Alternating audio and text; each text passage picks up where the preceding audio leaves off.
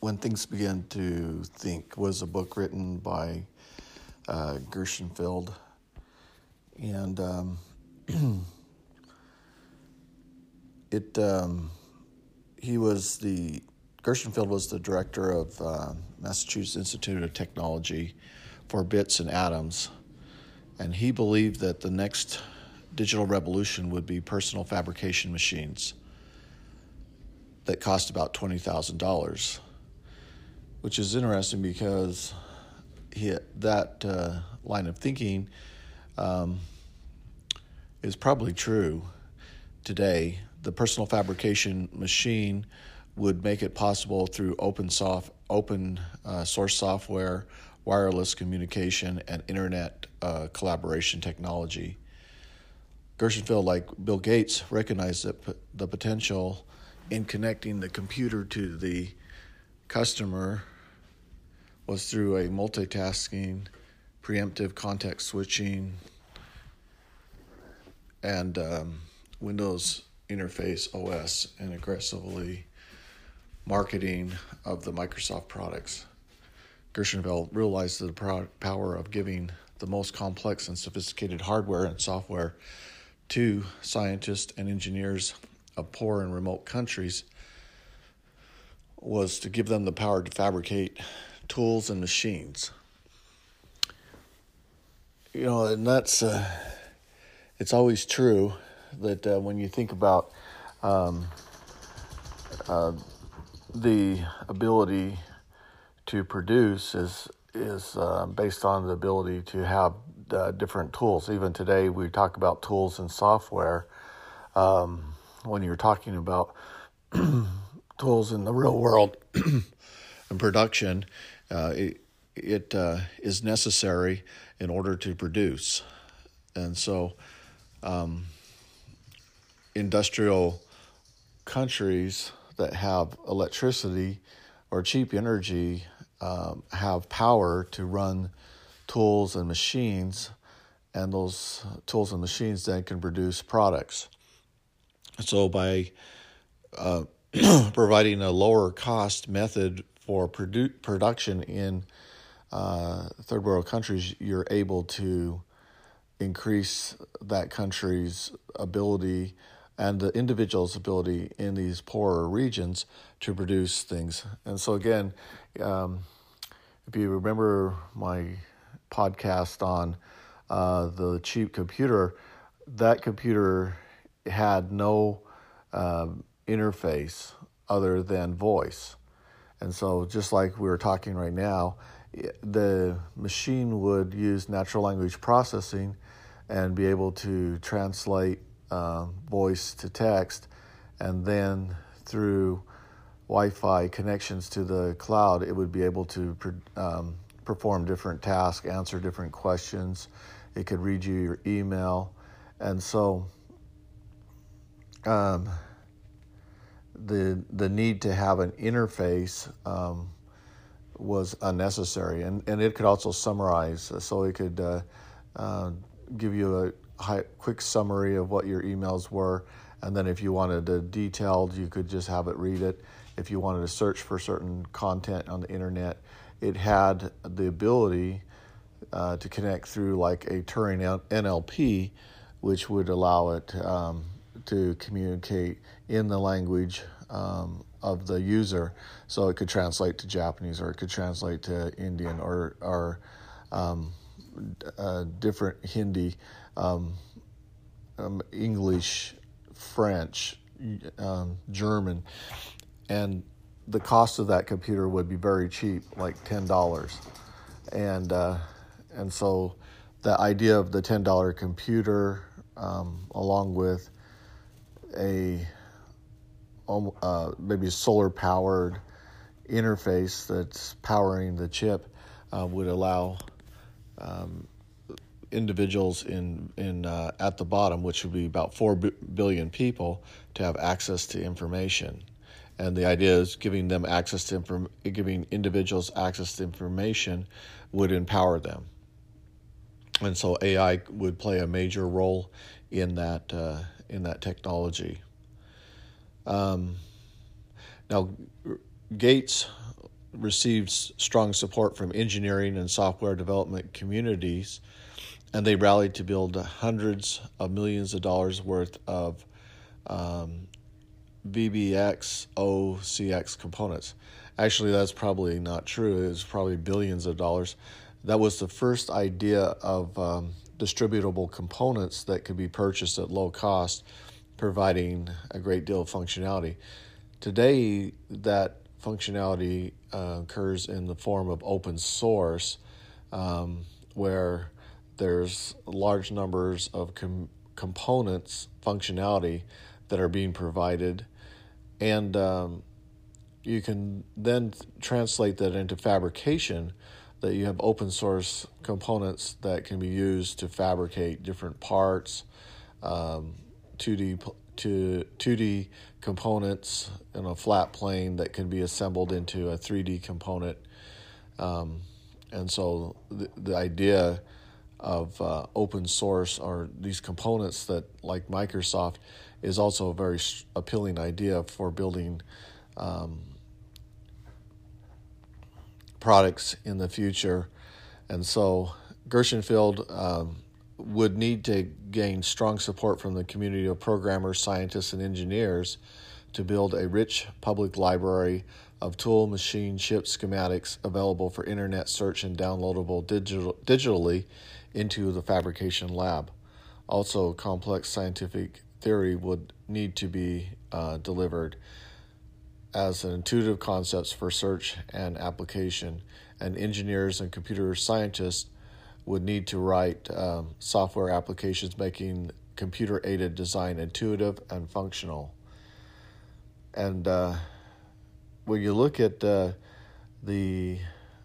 internets, the spread of the information on the internet, and the usage of AI to help make things more intuitive, I think that in the future the machines will start writing more code on demand. So taking natural language commands and then building code sets that can be executed and run by the user, and possibly even translating that into augmented reality or virtual reality in an interactive real-time basis. And so that would give the user the ability to interact with the world, almost kind of like mind sculpturing. This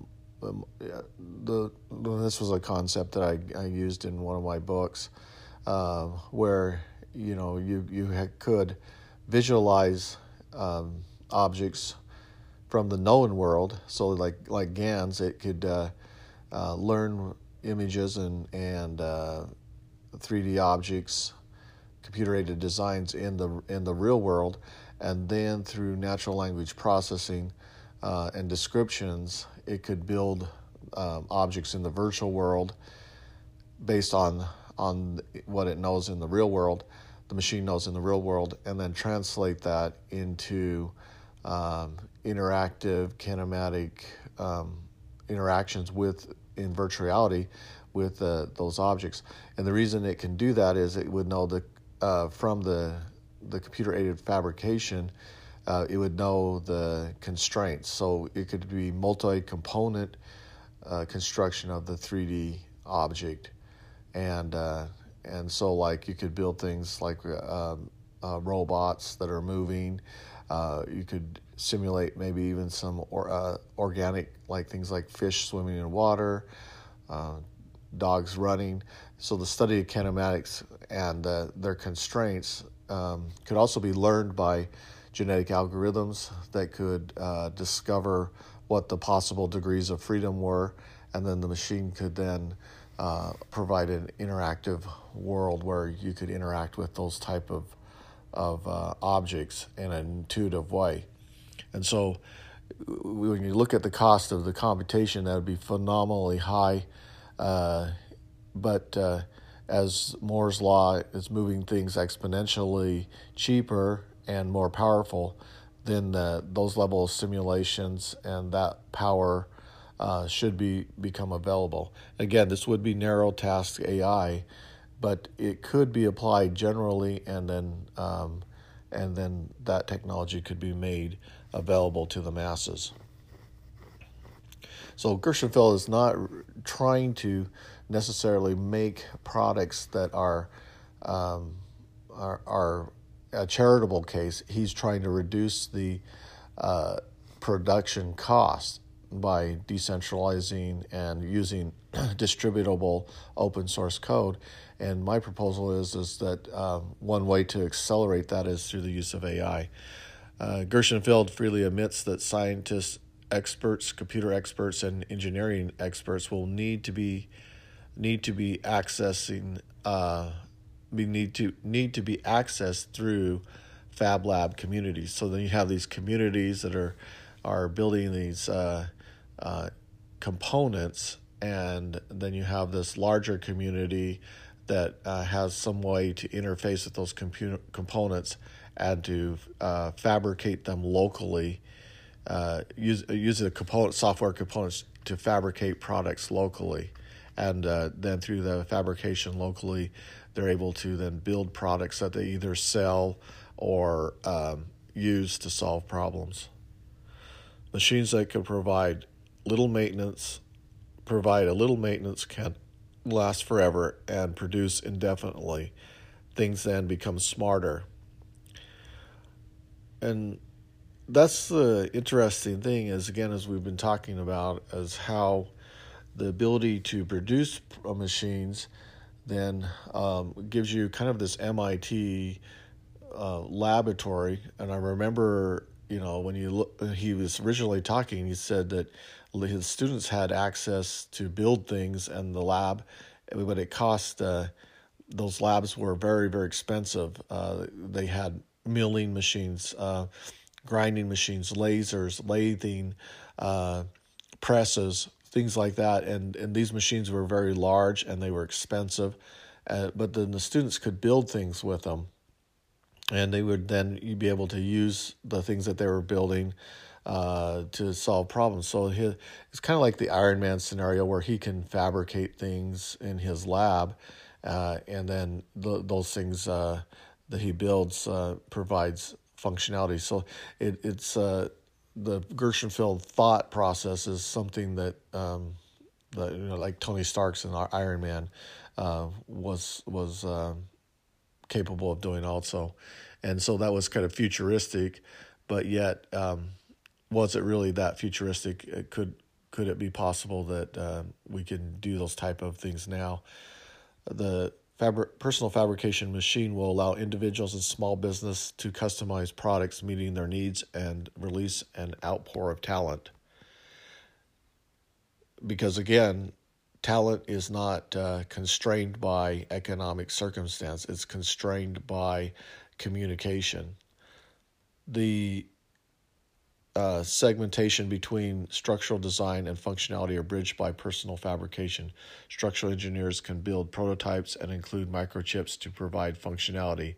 Eventually, these microchips will be small wireless computers with the ability to provide feedback, make decisions, and start other processes. Personal fabrication becomes more feasible as the size of the computer reduces and the cost drops, and computers become more functional and more closely integrated into all facets of existence. Gershenfeld poses a thought-provoking idea that a smart device should keep context information, and this context information should be used by the device to provide helpful reactions. In the case of the product theft, a small frequency device